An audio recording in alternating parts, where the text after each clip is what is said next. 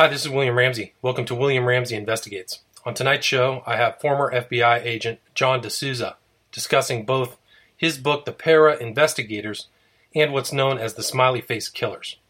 The intro to the show is from a 2010 interview between investigator Christy Peel and Ian Punnett of Coast to Coast Radio. Enjoy the show. Thank you. Well, I think I got the setup right. We'll check on some of those details, but I know that throughout the evening, what you're going to hear tonight on Coast to Coast is a story that almost seems too bizarre to be true, and yet almost a story that falls along some pretty predictable lines. That is to say that there are elements to this story that'll just make you nod your head and you think, well, here we go again. A case where men are disappearing on college campuses, and nobody seems all that concerned about it. The charge has been made from the very beginning that if these were women that were missing, if these were women who gone for 10, 15, 20, 30 days, there would be a much greater uproar. There would be people would somehow be more open to the idea that there is a serial killer on the loose here in the United States. But because they're men, there just doesn't seem to be the interest level within the police authorities. It doesn't seem to have the same. It doesn't seem to raise the same alarms that these cases would if they were women. Christy Peel used to be a reporter for 5 Eyewitness News and has continued to investigate what we have, for lack of a better term, we've been calling it the Smiley Face Killers, and thank you, Christy, for giving us time on this tonight. You're beginning to feel like almost like the Smiley Face Killer angle, the graffiti angle of the story may have been kind of a red herring and something that kept police authorities from investigating? Yeah, good evening. It's funny because I think the public has grasped onto the Smiley Face Killer's name and image, but I think that in law enforcement circles, it has done negative things for this story and has just perpetuated it as a conspiracy and not as something that is factual. Okay, explain how the Smiley Face Killer angle started and why you don't think that's the way we should continue to talk about it. Well, the bummer in all this is that I blame myself because I was working at KSTP in Minneapolis, and we had been working for quite some time with 2 former detectives, police officers in New York City, who were convinced that these drowning deaths were connected. And when we pressed them for some evidence to show that they were connected, they brought to us the smiley face graffiti that they said they could find at these different locations. And that's what we went with when we told the story in Minneapolis and on your show and on Good Morning America. And that's kind of the title, the name of it, that stuck. Now, the problem is that these smiley face graffiti images are everywhere. We all see them. And law enforcement, that's not proof. You're not going to take an image of graffiti to a courtroom. You're not going to tie it to someone and then tie that same person to a homicide. I mean, I guess you could, but right. It's a little bit more difficult than actual hard factual evidence. 3, 2, 1. Hi, this is William Ramsey. Welcome to William Ramsey Investigates. On tonight's show, I have a very special guest, somebody who I heard on an interview. Actually, it popped up on my YouTube feed, and it was an interview he did with After Hours AM with a guy by the name of Joe Sturgis. His name is John DeSouza. He is, or was formerly, an FBI special agent. And tonight we're going to talk with him about some of his more recent works and also his book called The Para Investigators, 52 True Tales and Concepts of Supernaturally Gifted Investigators. And I did read about a little over half of this book. I really enjoyed it. But Mr. DeSouza, are you there? Yes, I am, William. It's great to be on the air with you here, man. Thank you very much, John. I really appreciate it. I listened to the interview you did on After Hours AM, and I was really astonished about your analysis on a lot of those cases, particularly the Smiley Face Killers case, which I've been working on. I've done some interviews with other people who've researched that case and read a number of books on the Smiley Face Killers. So I just was really, I listened to that interview with great interest and was very impressed with your analysis. So I really appreciate you taking the time to talk about your perspective on these cases and also your book. So maybe the best thing you can do to people who haven't heard of you or your name is maybe talk about your background and how you got involved with the FBI. Great. Yes, William, as you said in your kind introduction there, my name is John DeSouza. I was a special agent with the FBI for over 20 years. During that time, I worked mostly counterterrorism investigations and also a lot of criminal investigation, high-profile cases. I worked, the Unabomber case, which is a case that went on for nearly 20 years, the most successful domestic terrorist in the history of the United States of America. He was the guy who was sending around little package bombs to people's homes and their businesses, and they would just see these packages that they weren't expecting, bring them into their homes, and they would then go into their kitchen or something, and they would open up the package and they would get blown up.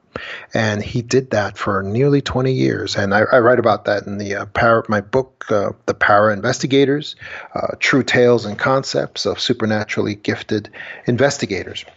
And I also worked the 93 World Trade Center bombing and also 9/11 bombing as well, the 9/11 terrorist acts as well, that brought down the World Trade Center, as well as many others. I worked with serial killers as well over the years. And so all of this sort of knowledge and experience has helped me to understand when there are criminal situations that just aren't quite right, that aren't where something is really out of place. That's why I always ask people to just, especially people who are interested in investigation in any capacity. I don't care if you're a security guard, a ghost hunter, anyone who is interested, or if you just follow killers and a lot of these mysteries and crimes that are high profile. I always ask people, please just go read from my book, my first book, The Para Investigators. Just read the free sample on Amazon. Read the first 50 pages because it's a good review of what real investigation is and what true investigators actually do. Because unfortunately, television has pretty much ruined what that means for most people in most people's minds. People don't have a real understanding of what real investigations means. And so when they see something being done, whether by police or by police detectives or by agencies like the FBI, they don't have a good sense for what is proper to do. I mean, people to this day still believe that, because of television, they still believe that if you get fingerprints at a crime scene, that's basically it. I mean, the thing is over.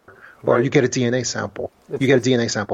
It's over. It's done. It's called the CSI effect. Yeah, exactly. Yes, that's good. I hadn't heard that before. Yeah, that actually came up in my investigation into the West Memphis 3. It's like people think that once they've got DNA, and every case has DNA too. That's it. So once they get DNA, then it's over, and they can, the whole case. Exactly. And people don't understand that if you don't have a basis of comparison for the fingerprints, because the criminal was kind enough to do previous crimes, and therefore, you have the NCICS, the NCI database that has previous fingerprints to compare them to, or a subject that you have under suspicion that you can take and compare to the fingerprints, then you have nothing. The fingerprints don't give you anything unless you have a basis for comparison, and unless or if you know that the perpetrator was in the military, and therefore the military has all the fingerprints. They're her basis for comparison, or the DNA has the basis for comparison. So these are things. People also believe that polygraphs are an investigative tool, right, when they're not. I have stood in very high level multiple murders and had high government officials say to me, "Well, aren't you going to bring in the polygrapher and do polygraphs?" And that's basic investigation. Is that a polygraph is not an investigative tool. It is a coercive tool for after you know who did the crime.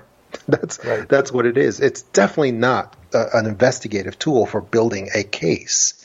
And I have again, people just have no idea. That's why, like I said, I always ask people, please just read the first 50 pages of my book, The Para Investigators, which gives a good review of what real investigation means, what it signifies. The other basic thing is people don't understand what real, and again, one of the opening chapters in my book is real investigation, what it means. Right. People don't understand that real evidence can be a rumor. It can be something that, because if you take that rumor, that's called raw data, and you place it against a bunch of other rumors that repeat the same patterns and the same assertions in them again and again and again, that adds up. That adds up to real evidence, those patterns, those clues that you can connect.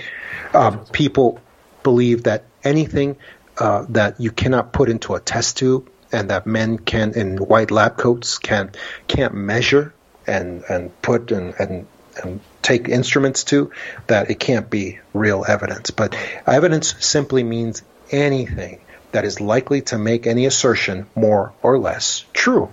Right, and I think that's the basic gist of your book, is that you talk about the five sensory box, the fact that there's something beyond touch, taste, sight, sense, smell, right? That something like that. So I think that you really successfully related that in your book, and talked about in the Para Investigator book. So I really thought that you did a great job with that. What led you to write that book? It was basically that the fact that I had so many, even FBI agents and police detectives who didn't really understand the full scope of what real investigation is and what real evidence is. And so I spent my entire career trying to teach people, trying to show people, demonstrate to them what real investigation means and what is involved with it. Look, as simple as this. People who investigate still don't know about when you first come upon a scene. When you first come upon a scene, the first moment, whatever scene it is, any type of crime, even a mystery, whatever, the 5 S's of investigation when you come upon a scene in the field. The 5 S's are seal it, separate, sample, survey, and statements. That's it. That's the basics. All it means is seal the scene. Whether you're using yellow tape or anything, you could use chairs, you could use anything, but you need to close off the area where the scene actually, where it occurs. You got to separate the scene. You got to, whether it's witnesses you're talking about or artifacts, you got to separate them from each other. You got to sample the scene, which just means collect, document, and preserve samples. Create that chain of custody also for materials. You got to survey the scene. It just means a visual survey along with preliminary exam, photos, photo log. Also, and then the final step is statements. You got to interrogate witnesses, and here's the key to that: is there's always witnesses, even when you think that there's not. You think that there aren't any. They're out there. You got to find them. So this is a really basic thing. That's a basic thing, investigation 101, and there's cops who don't know this. That's really sad. But also, if you come upon a scene as a civilian and you don't see each of these 5 steps at least being done, and they don't have to be done, in a super thorough manner, but they have to at least be touched upon, each of these 5 steps. And if they're not, something's wrong, or maybe something's being avoided. So there's questions that have to arise. If each of these steps, if the 5 S's, the big 5 S's of initial investigation aren't covered, then you got to ask questions. You see, that's things like that is why I initially, when I joined the FBI, I was part of the last. I joined the FBI because I had become an attorney, and I didn't really want to be an active attorney. It didn't really attract me. So when the FBI recruited me when I was finishing up law school, I was very interested. It looked a lot more interesting than being a practicing attorney. So I very much enjoyed becoming what year did you part start? of that. What year did you start with the FBI? Well, I don't like to date myself, but it was towards almost towards the 90s. Gotcha. So you went to Quantico and were trained. Quantico, Virginia. That's right. What are you a Marine? No, but you Okay. know, I've seen The Silence of the Lambs, so you know, I okay. watch movies. So. Oh, so you saw the Academy in that movie? Yeah, I was actually at the Academy the year at the same time as they were filming that. Fascinating. Yeah. So I saw them. I saw them with Jodie Foster. Yeah, they do a lot of scenes there. You know, they actually her running around and doing the obstacle course. Did they make you run the obstacle course? Yeah. Oh, yeah. They did? Oh, yes. Interesting. Yeah. And the only other group, the reason I ask if you're a Marine is because there's the only other group that's very, very present at Quantico is the Marines. They have their training center there. I didn't know that. I never knew that. Yeah, so we see them. We would see them a lot out there at the Academy when I was at the Academy. They'd be out running in groups at the same time as we were sometimes. So how long was your stay there then? How long did they? Over 20 years in the FBI. So, but didn't you have to get pre-training, or once you become a member of the FBI, then you go through training? Is that right? Well, you get your appointment. You get your appointment, and you get your appointment to the Academy, a special agent appointment. Then you go and you spend your time get through. If you can get through the Academy, there's a lot of people who don't graduate and don't make it. A lot of people. They get injured, or they just decide against it for whatever reason, and they don't quite make it. Do you know what do you know the attrition rate? Do you know the attrition rate? It goes up and down, but I would estimate it probably about 40%. Wow, that's for the most high. part. Wow. Yeah, it is difficult. But I will tell you. But let me give you a quick PSA. If anyone ever comes to your door, whether they are Men in Black or any other agency, and says that they are FBI agents, you always ask for, and for your listeners too, anybody comes to your door, anybody claims to be an FBI agent, you always ask for their badge number in addition to their name, of course.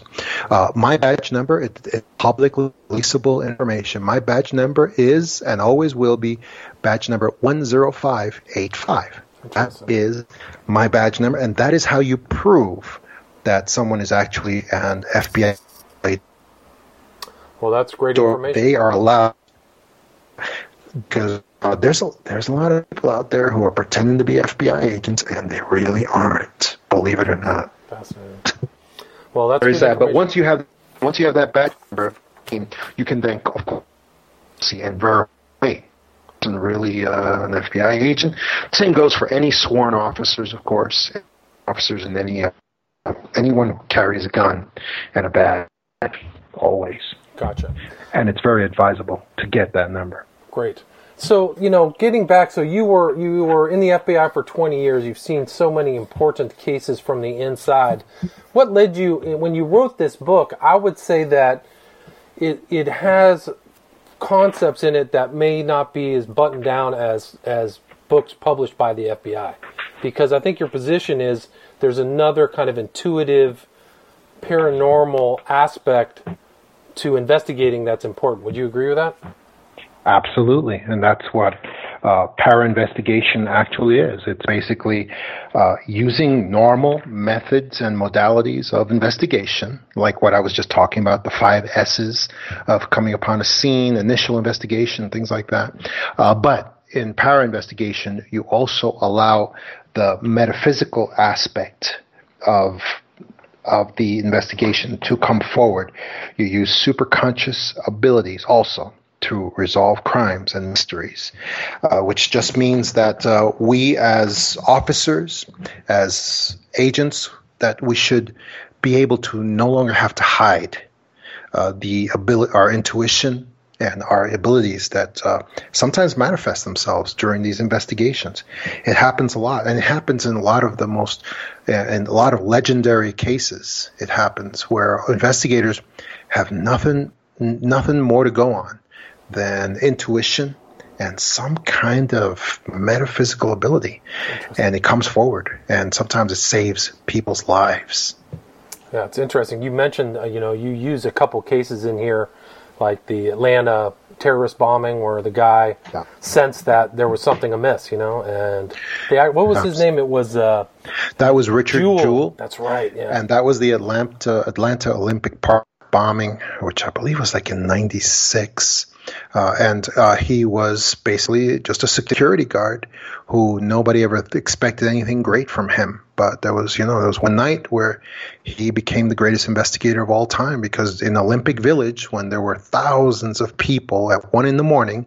that were streaming everywhere, and media that were doing interviews of athletes and families that were walking everywhere. Like I said, thousands. The place was packed with people. And he found that giant hiking bag, it's about almost 5 feet tall, the kind that people pack everything into. And he, instead of hauling it into lost and found like most people would, he actually put up a police line. He did what I just said in my 5 S's of coming upon the scene. He sealed the site. He took tape and objects, and he set up a perimeter around this possibly dangerous package. And he set up a perimeter, and then he shooed people away from the area. And people got it on camera. People got it on camera what he was doing, and it was on CCTV also. And he never touched the package. Like proper procedure. He never touched the package, but he started yelling at people, "Get out of the area!" And people weren't listening because he's just some paunchy security guard, and they didn't care what he had to say.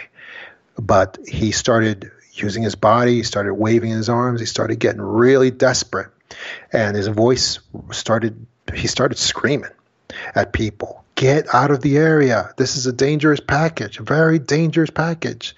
And he was able to do enough of that. He really got hysterical. He screamed people out of the area. They started listening to him. They started leaving the area. And just as he did that, the bomb went off. And instead of killing, 50 or 60 people, it ended up killing. There was just one person killed. That's right. And they blamed him, right? Didn't they Yes. Right. Yeah, because as investigators on the scene, on the ground, were watching these videotapes of him, more and more of him shooing people away, of his voice going up in pitch, of him getting hysterical as he was shooing people out of the area and using his body to actually bash people out of the area. It became apparent. What became apparent to me too, as I watched the same tapes, that he knew it was a bomb, and he did. He knew it was a bomb, but he never looked inside the package. So, how could he possibly know it was a bomb? Well, the investigators on the scene, which it was the FBI, the investigators on the scene, they decided the only way he could know it was a bomb was that he was the bomber. That was the only conclusion they could come to, because they were completely based in the material world and they had no ability to look beyond that. My conclusion was very different. I concluded that he knew it was a bomb because he had some ability to remote view or to see supernaturally inside that package that there was a bomb there, because he did know it was. And unfortunately, the authorities and the media, they took about 88 days and they ruined his life, accusing him of being the bomber, putting out that narrative that he was a wannabe cop who was trying to create this terrible catastrophe so that he could be a hero.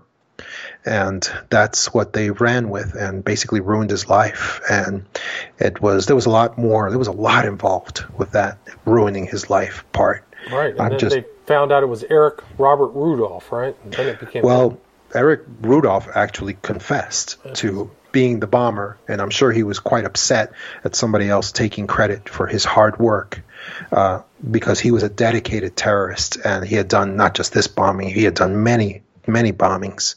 And so that was something that he actually confessed to.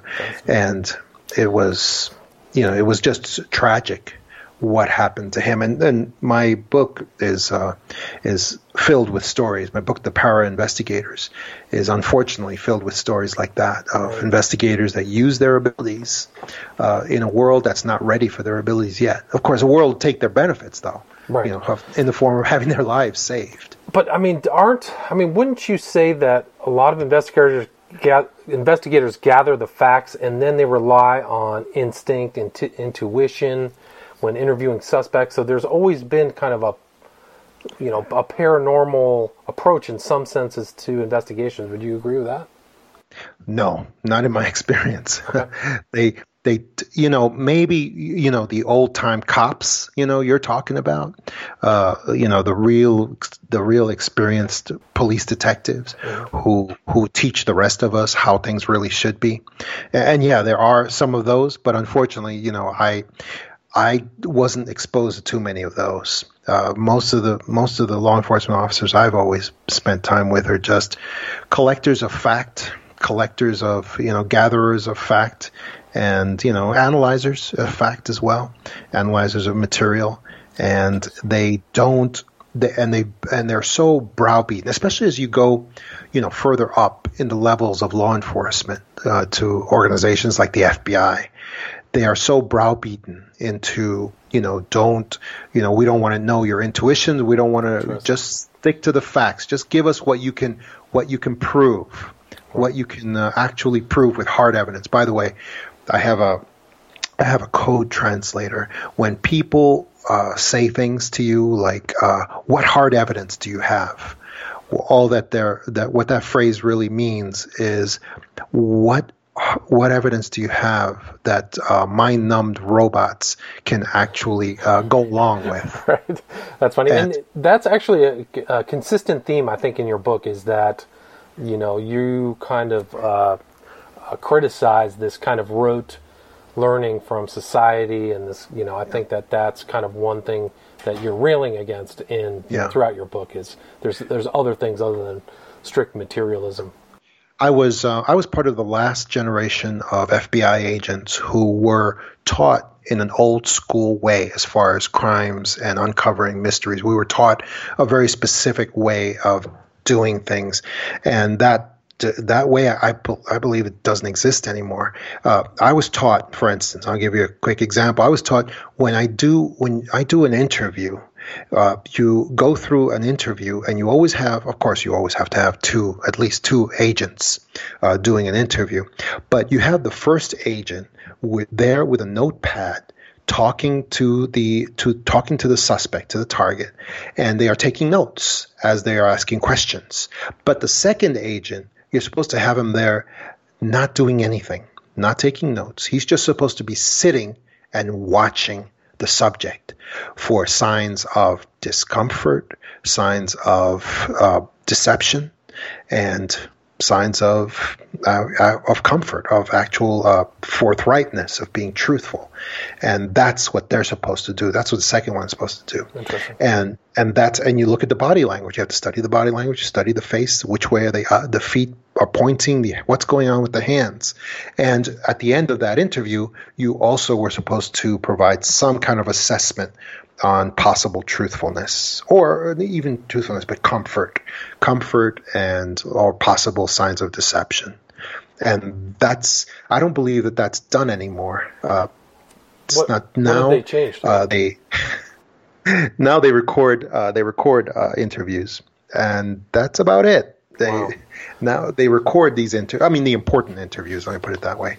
They record the interviews, and the FBI guy is just basically there. I don't know, backup, I guess, with notes. And I always say to FBI agents, I've always said this: if you don't do anything more than a robot with a tape recorder can do, then eventually you will be replaced by a robot with a tape recorder. Wow. Yeah. And I'm sure there's a lot of old-time police detectives that have gone through the exact same process that I'm telling you right now that I went through. Interesting. When you're like, what would you recommend as far as this kind of para-investigating to facilitate that change into a more intuitive or paranormal investigator? What would you recommend? what I always recommend is the same. I always recommend that police departments and training academies read my book. That they read my book, that they spread it and talk to each other about the themes, because the only way to allow law enforcement to expand and to something in an honest way is to actually go through the testimony of these cases where people's lives have been saved over and over and over again. In large numbers of people's lives have been saved by officers and agents pursuing their intuition, pursuing their abilities that are not in this world. And being able to look at the Millennial Bomber. The Millennial Bomber case was a case in 2000 where a female customs agent had absolutely, and this is in my book, The Para Investigators, where she had absolutely no physical evidence against this Middle Eastern gentleman who was very nicely dressed, who had all his papers in order, who had his car was on a ship. He was ready to come into I believe he was coming from Canada. He was a Canadian national, and she just had this feeling. She just had this feeling that his answers were rehearsed and that something wasn't right. Now, you wrote that the chapter heading was too perfect. Yes, that's the phrase. It just, everything about him was just too perfect. But, it's like, when was the last time that, like, you go out with a girl and you feel like, oh no, she's too perfect. This is too much. I can't do this. It just doesn't seem like how could that be a basis for intuition? Because I think what she had was more than intuition. She was being told something from a different place, because sure enough, as she kept on interviewing him and interrogating this young man, she was able to develop, not really probable cause, but she was able to develop enough reason because of his nervousness to just be searching his car, and that's what they did. And even that, she took a big risk. She took a big risk by doing that because she really didn't have any probable cause. I mean, you know how the old game goes. Oh, he was glancing nervously. He started to sweat a little bit from his forehead. It's like, yeah, sure, okay. But she had to use whatever she had because she had to search that car. She knew there was something in that car. And sure enough, the searches, even though the dogs were negative, the searches went through and they found that in a big amount of white powder. And she was like, and everybody was high-fiving her because they were like, yeah, cocaine. They were like, this is great. This is like several pounds of cocaine. This is amazing. And they were like, what the hell is, and her compatriots were saying to her, what are you, a witch? Because this was amazing that she found this in a hidden compartment underneath a place where nothing should be in his car. And so this would have been the largest cocaine bust that any of them had ever come across in their lives. So they were really looking at her and saying, you are definitely some kind of a witch because this is unbelievable. This guy had nothing suspicious about him at all. And as they're doing that, of course, they're testing the white powder. And, you know the story. It comes back completely negative for cocaine or drugs of any kind. So now these guys were like, they didn't know what to do. They were completely stumped. And then somebody just got the bright idea, we gotta test it for for other things. And they were like, what other things are there besides drugs? And they said, we gotta test it for, maybe it's explosive. And that's finally what they did. And as soon as they did that, the guy, of course, brakes, makes a run for it, tries to carjack somebody. And then they bring him down. And eventually, of course, they got rid of all the dogs they had, which were all drug dogs, and they brought in a new shift of dogs, and all the dogs were explosives dogs. And of course, they found out that it was an enormous amount of explosives, and then they continued tearing the car apart, and they found all kinds of timers and mechanisms, and they found out that not only was her intuition justified, but that was justified to a level that none of them dreamed of, because this guy had enough explosives to kill dozens and dozens and dozens of people. Yeah, fascinating. I mean, there were also hunches before 9/11, right, that were not recognized Yes. by higher ups. Can you talk a little bit about that?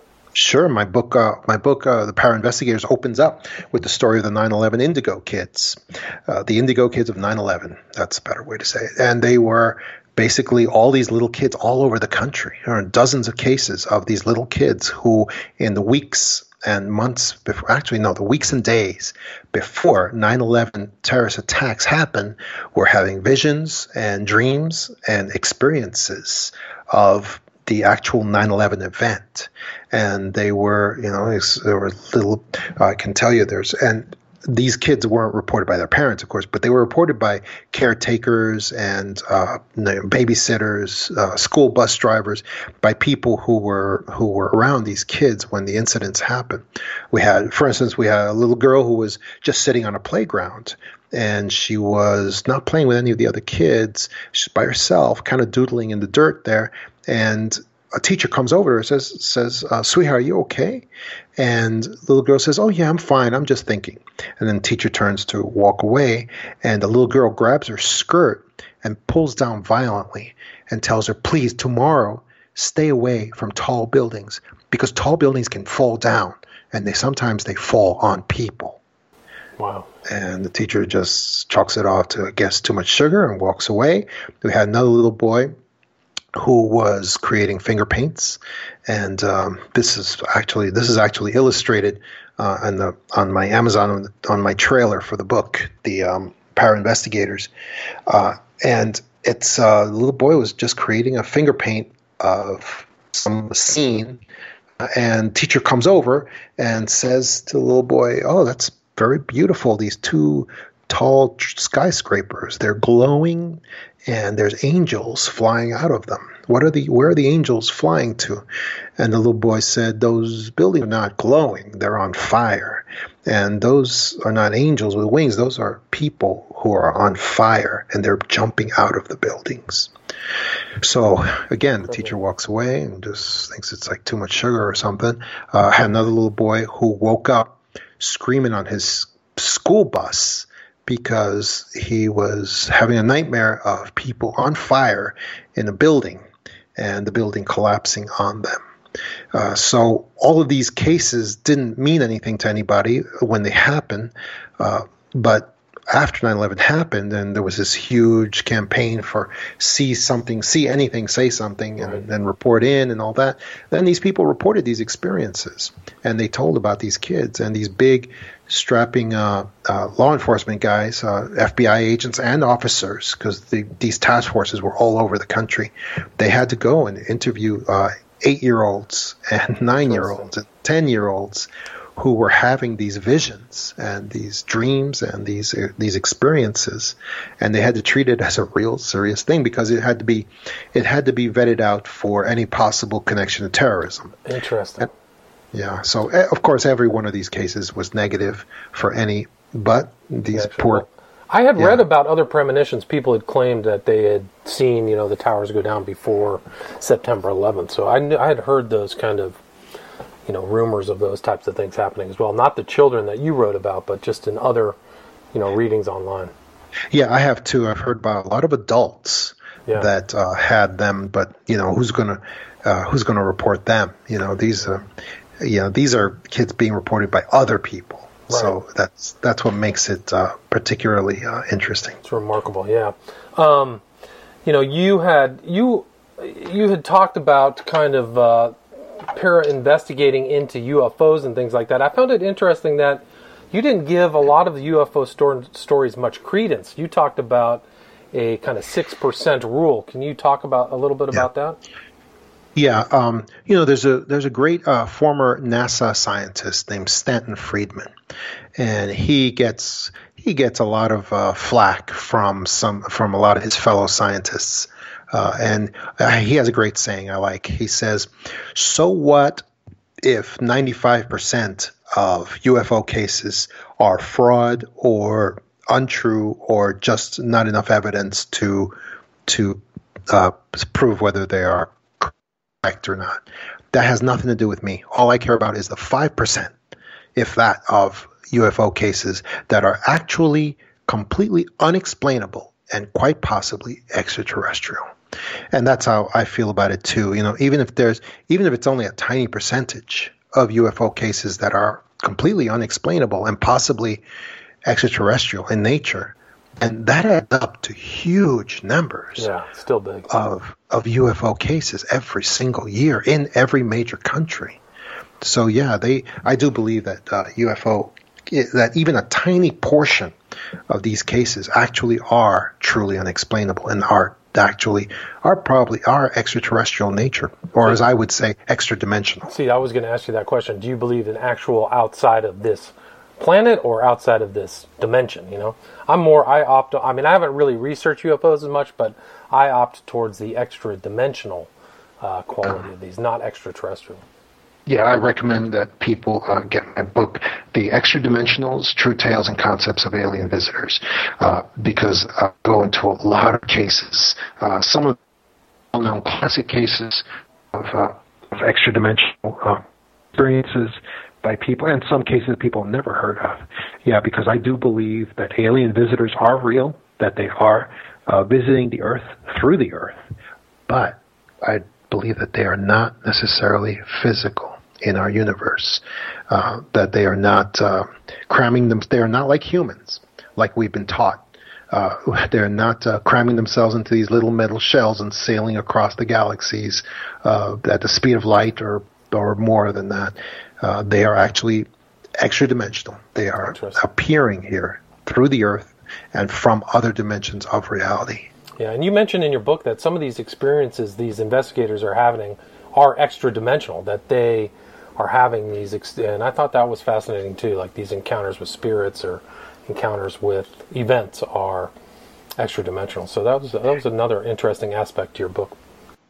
Yeah, and it does seem like it's. I believe that the UFO extraterrestrial experience probably has more in common with ghosts and maybe crypto creatures as well than it does with anything physical, because it just seems like a lot of these phenomena appear to be extra-dimensional in nature, appearing from someplace else and going back to another place as well. That's fascinating. I think that's interesting. Let's see. Why don't we talk a little bit about some of your kind of experiences in the FBI, some of the cases, if you mind talking about that maybe, and then we can kind of wrap up by talking about your opinions on current events. I mean, I know that you had talked about the smiley face killers. I would love to hear your opinion on that too. Well, let me get into the smiley face killers by concluding with a statement on the FBI. Okay. Let me tell you this: the Federal Bureau of Investigation is a criminal. It's a criminal investigative agency. It has a second. That's its primary purpose for existing. And it has a secondary purpose, which is collection of intelligence and intelligence-related investigations as well. So that's a secondary, but primarily it's criminal investigative agency, and that's its purpose. Now, when you know something is going wrong with that organization is when they are fulfilling a political purpose, because they're not a political organization, and they shouldn't be doing political things. Now, here's a statement that I found shocking, and you're not supposed to read on radio, but I have to. It's just a short statement, and there's no other way except to read it. Sure. This is a statement concerning the smiley face murders, as they phrased it, the smiley face murders. And well, let me tell people, for any who don't know, the smiley face killers is the theory that refers to the many drowning deaths of college-age men throughout the United States. Vast majority of these drownings happen after leaving bars and nightclubs, early hours of the morning or late at night. And these young men always happen to be very good-looking, very bright, athletic. They just always this. That's just the way these murders occur. Yeah. And the most logical accepted scenario for these murders is that the young men were drinking. And wandered off in a drunk stupor or on drugs, and they just fell into a body of water, a shallow body of water, usually, almost always. Yes. And so, of course, we have there's two retired detectives from New York City who put forth the smiley face murders theory at first and developed evidence to show that it was to support it, right. And a great deal of evidence, I might say. Gannon and Duarte. Yes. And as far as and I don't want to talk about the individual cases because I'll have police chiefs calling me up and saying nasty things to me. But I can talk about the cases generally. And generally, every single one of these young men were very fit, a lot of times varsity athletes with their letters and everything. Very good-looking young men by any standards, not whatever you consider good-looking to be. Some were good swimmers too, very good swimmers. Yes, and regardless, they were great athletes in some sport somewhere. And the theory comes, of course, from the fact that graffiti always appears in the form of a smiley face, that it appears near the body of water where the murders, where the deaths occur. And the detectives believe this mark, this smiley face, is the mark of a group of serial killers. That is the smiley face murder theory. Now, having said that, let me just show you an organization doing what they're not supposed to do. Here is a statement from the FBI National Press Office, and anybody can look this up online. It's the FBI statement regarding the Midwest River deaths, issued April 29th, 2008. It says as follows. The FBI has reviewed the information about the victims provided by two retired police detectives who have dubbed these incidents the, quote, smiley face murders, unquote, and interviewed an individual who provided information to the detectives. To date, we have not developed any evidence to support links between these tragic deaths and any evidence substantiating the theory that these deaths are the work of a serial killer or group of serial killers. The vast majority of these instances appear to be alcohol-related drownings. The FBI will continue to work with local police in the affected areas to support as requested. Okay, this is the announcement that they put out, and it is completely inappropriate for them to do so. In other words, they were ordered by somebody to put out this statement contrary to their basic function. This is a political statement. When you're out there, they are there to state if a crime has occurred, and if this is, if it's terrorism, it's whatever. That's what they're there for. This saying that there are no smiley face murders. That's the function of the mayor of the town.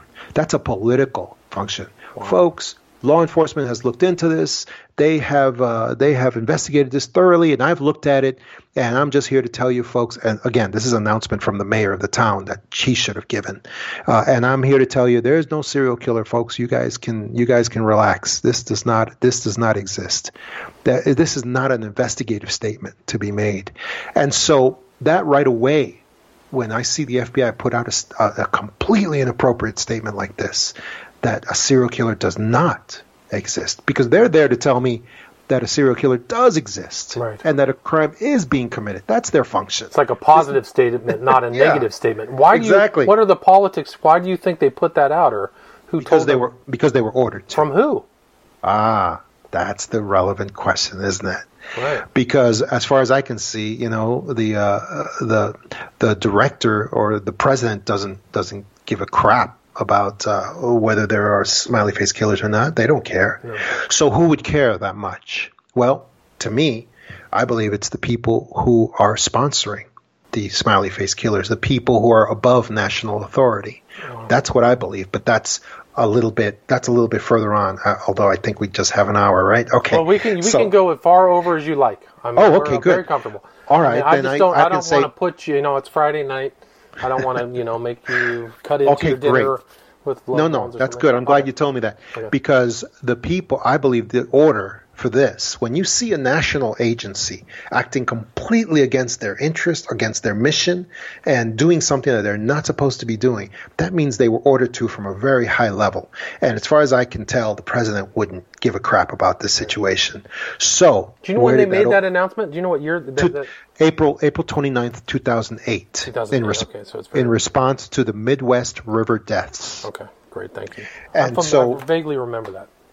Yeah, and so when I see that, I know that something really big is going down. And because of my knowledge, skills, and experience, I can tell something smells really bad here. And to me, as far as I'm concerned, the only ones who would have given the order for the FBI to put out a statement like this are the same ones who are giving the order for all the various police departments to make sure that they find a high level of alcohol in the bodies of these young men, that there's a record of depression in the background of these young men when there is none, when it doesn't exist, and to find other ancillary things that explain away these deaths. Well, they make sound, a lot of these people sound suicidal, but they're not suicidal. Yes. They're actually out having fun, partying, hanging out with friends. Right. There's no plan. I mean, it's a very strange thing to plan a suicide, but go out with friends till 1 o'clock at night. It doesn't. Right. It doesn't make sense. Right. So why are they so interested in generating this nonsense about suicide and depression when it's so easy so easy for the families to prove that it's wrong and it's not right? And the answer is this. I've talked to many of the families. They don't believe any of these stories. That they're depressed. Dakota James recently was found in the Ohio and Pittsburgh missing 40 days out with a night with friends, and I mean, he wasn't in the water 40 days, I can tell you that. Absolutely. He was somewhere. Right. And so where was he? Somebody had him in a place. Right. In a place. And again, I don't have hard evidence of this, but they had him in a place where they were committing some kind of ritualistic actions that were going forward over a long period of time. And that's what I believe that they were doing. Again, I don't want to comment on any individual case. I understand. But what I want to say is when you see, but I want to comment generally that when you see lots of police departments across the nation all coming up with the same script, it's almost like it's issued to them, and they're told what to look for. Because look at this. The reason I read this statement from the FBI is because it's part of it is, and there's a lot of tragedy here, but part of this statement it makes me chuckle. It makes me laugh because it's just so funny. Because the most ludicrous thing you can say. This was written by an attorney, obviously. You're an attorney, so am I. So I can I know the attorney language. When Alex Jones makes a general thing about Pizzagate, it just sounds exactly like an attorney wrote it. I mean, it's just like, come on, you're talking somebody's exactly. So listen to this sentence. To date, we have not developed any evidence to support links between, and this same sentence is given to all the police departments as well.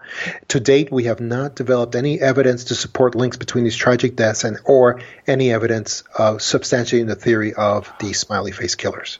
Okay, so basically what they and all these police departments also, they use the same sentence. It's almost like it's issued to them from someone. It's just astonishing insight, man. And what that sentence and what that sentence is really saying is, well, you know what? That thing that you're saying exists, it doesn't exist because I haven't found any evidence of the thing that I don't care about and that I don't believe in anyway. So I'm not looking for that, and I didn't find that. So therefore, it doesn't exist. It's circular logic. Yeah, it doesn't make sense. Wow. It's circular logic. Somebody is feeding these police departments these denials. Wow. Exactly. It's just incredible because these are the case that got me interested in this.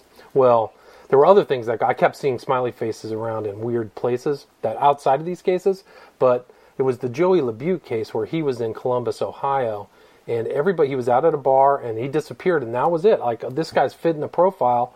They're looking for him, and sure enough, he's found in the Scioto River like a month later. Well, where was this guy? And his body was in decent shape. Very, very strange, and there's a real, like you said, there's a real heartbreaking aspect to these cases because in my research, I went to a Facebook page where a mother of her son who was lost to one of these deaths 2008 is posting every birthday, every Christmas. It breaks your heart. Like, she's missing, she wants her son back. So I've talked to some of the mothers of these people, and none of them believe the police. None of them said, oh yeah, he just committed suicide. None of them believe it.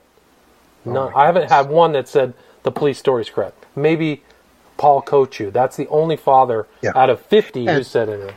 Yeah, and again, let me repeat: I cannot comment on individual cases because the relevant PDs will contact me and harass me for specific evidence, and I don't have that. What I have is I have the knowledge, skills, and experience to know when there's patterns and clues that connect to each other over dozens of cases. Yeah. That come together to show that there's something more going on here. Okay, and William, here, listen, this is why I want you to eventually be on television, going around to these shows talking about these cases. There was and I'm sure you know about this. This is the next ludicrous statement. This is the next ridiculous statement that I'm going to talk about, besides the FBI statement, which was ridiculous.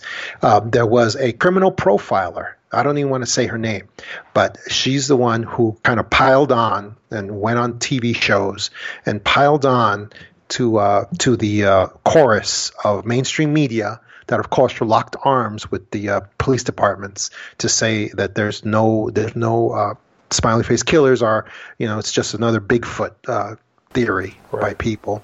And she literally said that on television, she said the smiley face killer theory is, quote, ludicrous, arguing that the evidence does not, in any of these cases, does not even fit what is known about serial killers.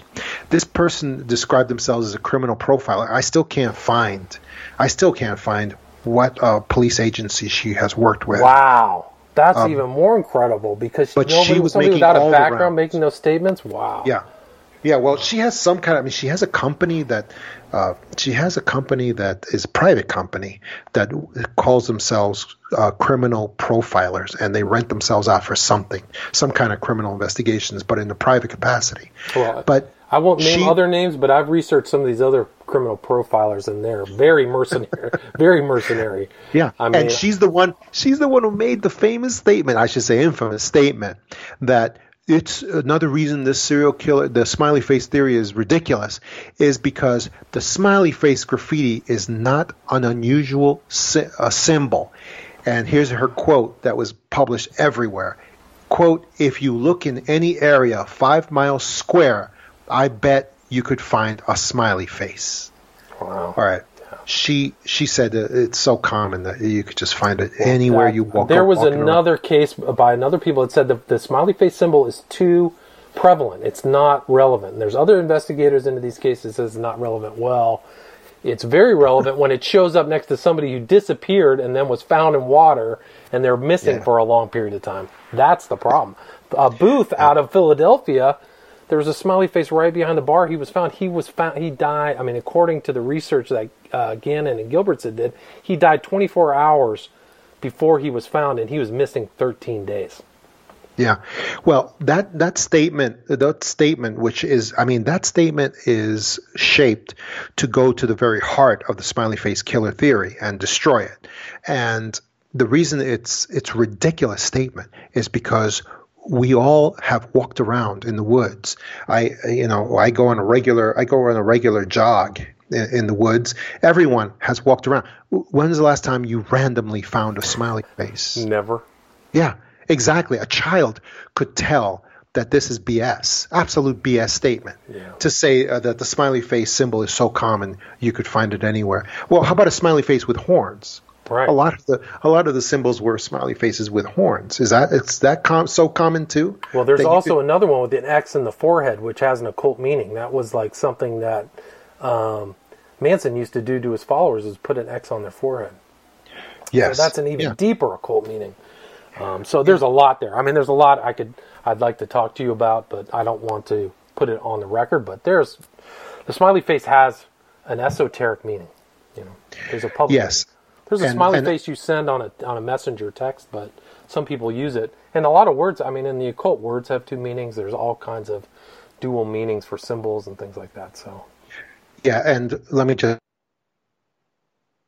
I might as well just say it. I mean, this is way out there, but it's what I believe is true because according to the patterns that I see, and also because I'm a student of history and ancient religions, and you probably have heard me put this forward before. I believe that the smiley face murders are real, that they are a group of serial killers, and that they are killing young men all over the country. And again, this is not based on any specific hard evidence that I have.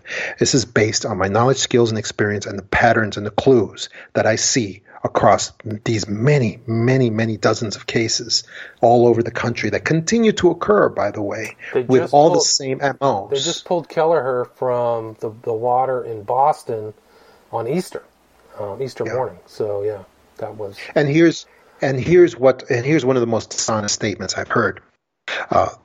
The serial killer theory, the smiley face killer theory, is ludicrous because the evidence does not fit what is known about serial killers. Now, the reason that's deceptive. The reason it's deceptive is because, of course, it's true, but that's because this is a novel group of serial killers. This is something we have not seen before. Correct. But so what?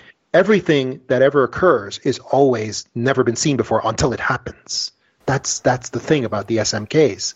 They are doing something completely different and new, and they always make sure they have the elements of deniability built in to their actions. In other words, they will only target kids who have alcohol in their system. I believe that if you are targeted by the SMKs and they are looking to kill you, but you go to that bar and you decide not to drink any alcohol that night, they will not go through with it. They will not take down that young man. I totally agree, and I believe that there's an element of drugging with other drugs that aren't found in their system, whether it's THC or something else. It may not just be alcohol, but there is somebody. I mean, there are stories that I have read of somebody who has been approached by a man and asked him strange questions, and it was almost like the guy thought he was being I remember that. Yeah. So there are people who've gotten away. There was a story of a guy who woke up in a river. There's people who've woken up and, I think that the kind of slipping a Mickey roofied element, women know not to leave their drink there, but men don't. So I do think that you're absolutely right. So men don't think they're a target population. They don't think that they don't think walking home at night is a problem, which is a mistake. Now, yes, and in keeping with what you just said, may I just give a PSA just for a minute here? Please do. This public service announcement. Please, anybody listening to my voice, if you, and this is an awkward statement to make, but if you know any young men who are good-looking, athletic, who are like the good-looking and athletic young men, let's just put it that way, please tell them, do not drink alcohol in public. I know this is hard too. I mean, I know this is hard to say, but don't drink alcohol in public.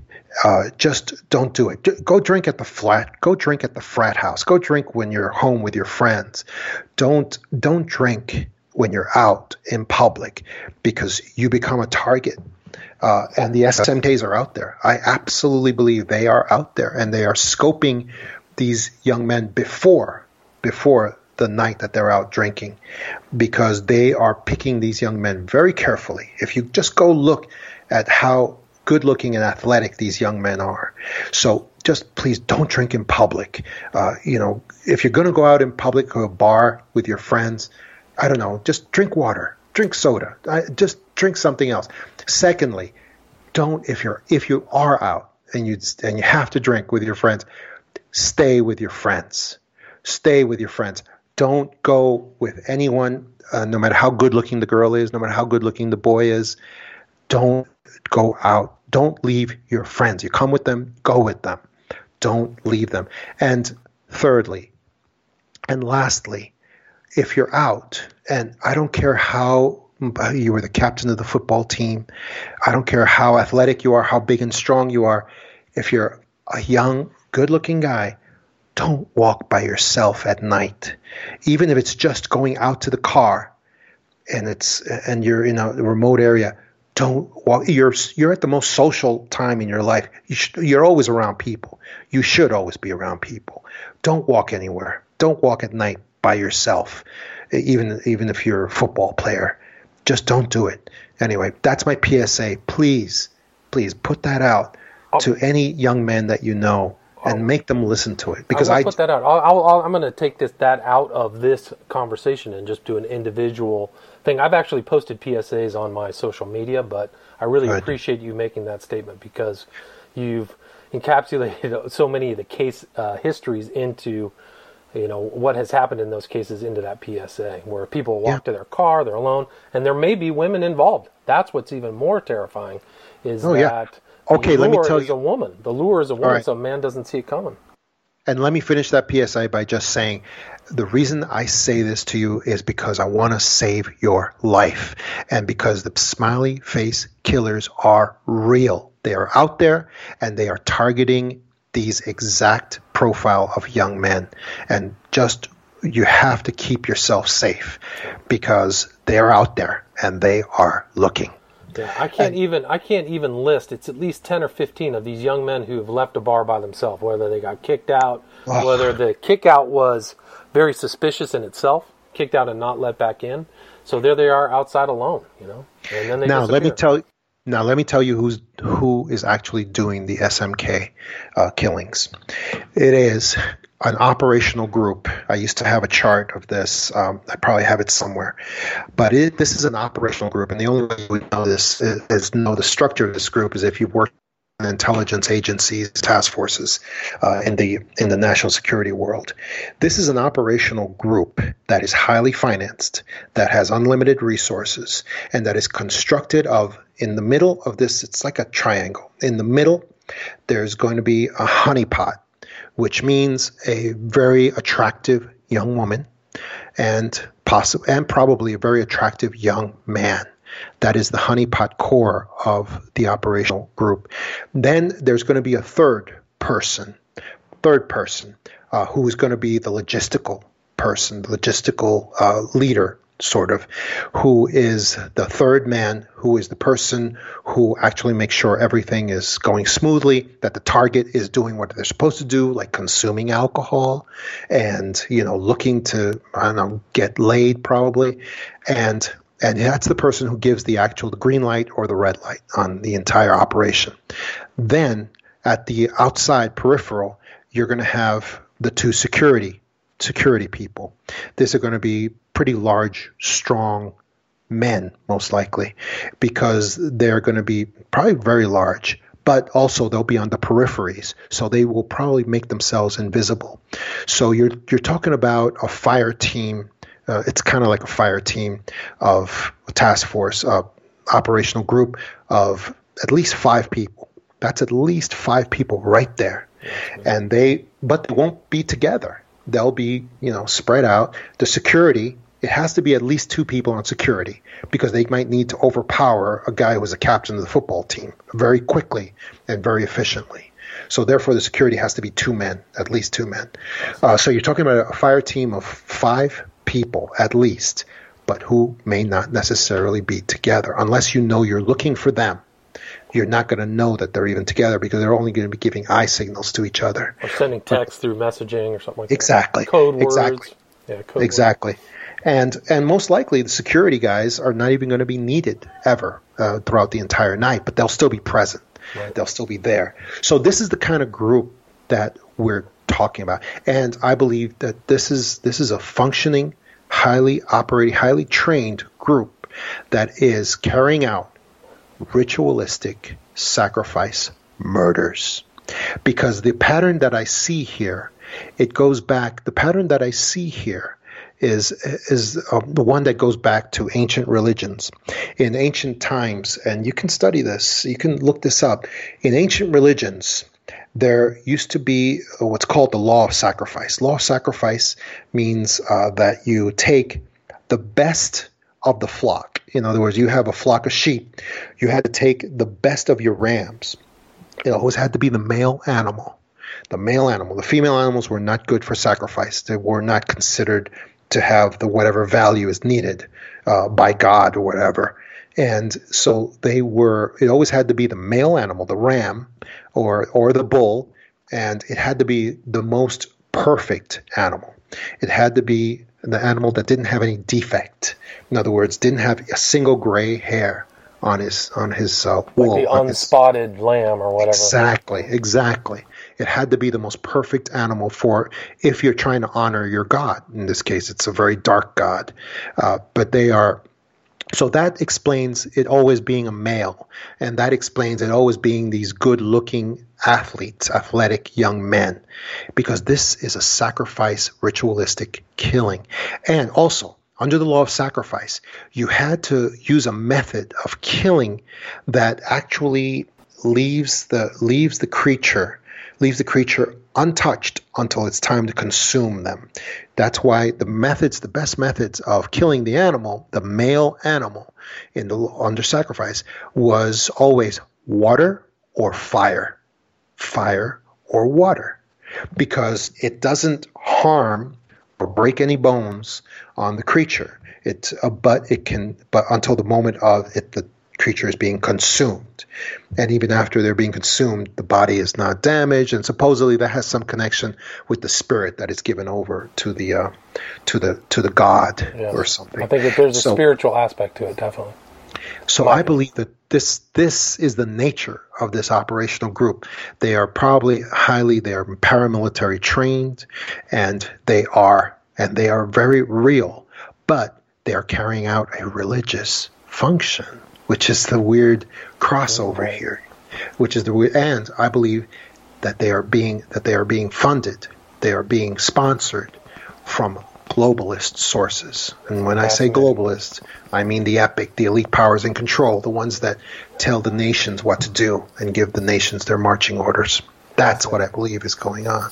Fascinating. That's just an amazing analysis. I mean, many of my conclusions were very similar to yours. It's just like a remarkable. They have to be working in a group and trained to pull this off, to not just the abduction, but also the dumping, So there's also a very somewhat seemingly highly intelligent, concerted effort to put the bodies back in the water. That's why they're not seen. That's why the person is never seen drowned or anything. They're just found in the water. But yeah, it's just a highly skilled, highly trained group. And they know what they're doing.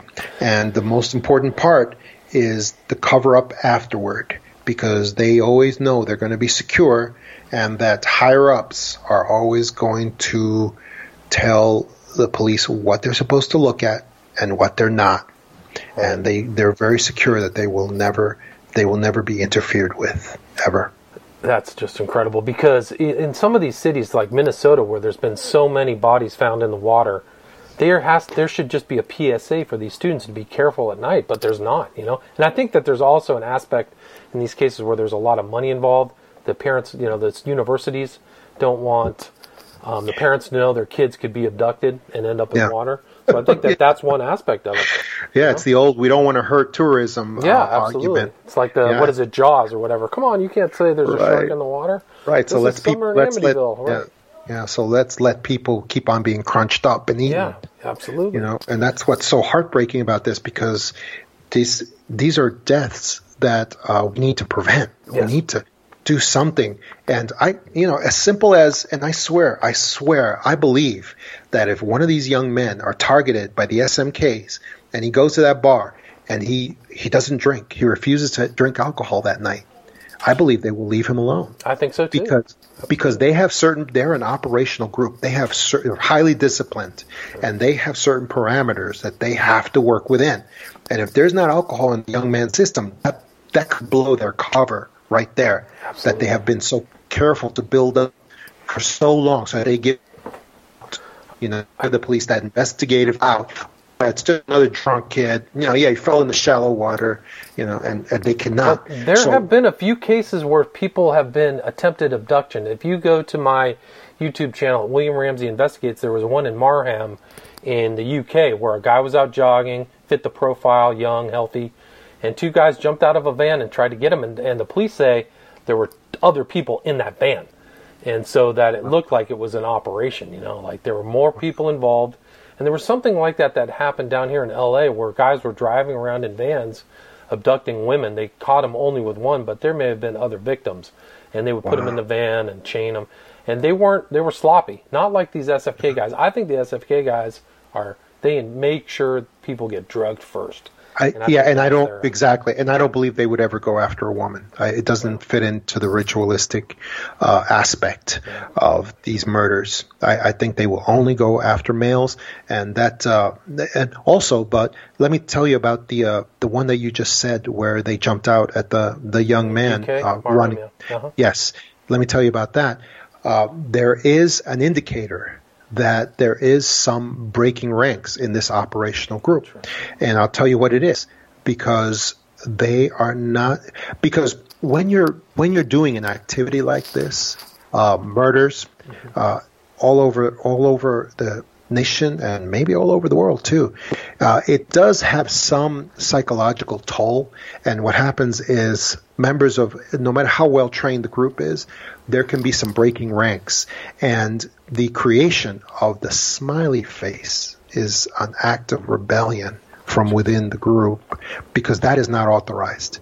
That is definitely not authorized to be done. But there's going to be a certain amount of a neurosis going on in the minds of people who are doing this kind of stuff, no matter how well trained they are. And I believe the fact that they're out there creating the smiley face, it's just kind of a way for them to blow off steam and to kind of let the world know, get some notoriety, and probably the people who have been doing those smiley faces are eliminated even from the group. Interesting. And probably replaced by others who, again, probably go back to making the smiley face because they like that and they enjoy it. Well, that's interesting you say that, because in the case of Booth, there's a belief on the investigators and the mother that he was set up to be eliminated because he didn't say that he was going to be part of it, Interesting, yeah. So that's what they think happened, and there was a smiley face on that case. That was outside of Philadelphia. But, because the only way that you're going to have a group like this functioning and doing this job so well, incredibly well, for so long, over such a long expanse, over so many states, is for them to have unlimited resources and sponsorship. I mean, they got to be very well financed, very well trained. And that has to be from global shop. That's not a national thing. It's not the CIA, it's not some national group. That comes above. That's the only way that could be. Fascinating. Yeah, that's well, I really appreciate you providing that analysis. I think yours is really the best that I've heard of all the people in the 20 years of people investigating this case. I think yours is really, really spot on. It's amazing. So I really appreciate that. You, just to kind of wrap up, Mr. DeSouza, you are also going to be coming out with other books. Is that correct? Yeah, my next book is called The Clear Hearers, and that'll be coming out in a couple of months or so. And then I saw that you have a couple other Dimensionals, Transcendence. You have some other kind of books on the same subject. What was the name of the extraterrestrial, extra-dimensional one? What was that? The prior book? Oh, that's my latest book that's out now. It's called The Extra Dimensionals: True Tales and Concepts of Alien Visitors. And do you have like a website for these books? Yes, my website is johntama.books.com. John Tama, T like Tom, A, M like Mary, A. johntama.books.com. My email is johntama.books@gmail.com. And that I can be reached there anytime. My books are available pretty much only through Amazon and through because of an agreement with Amazon, through Amazon, and I can put it out through my website also eventually. Awesome. Well, I really enjoyed reading The Para Investigators. I thought it was a great book. I definitely recommend that. And I really appreciate you taking the time to talk about the book and your opinion about the smiley face killers and put out that PSA, which I will extract from our interview and also get that out there. So thank you very much. Put some scary music behind it Okay, to wake these kids up. Yeah, it's legit. It is for real. There's no question. So John, I'm sorry. I was serious. No, John DeSouza, author of The Para Investigators. Thank you, Mr. DeSouza.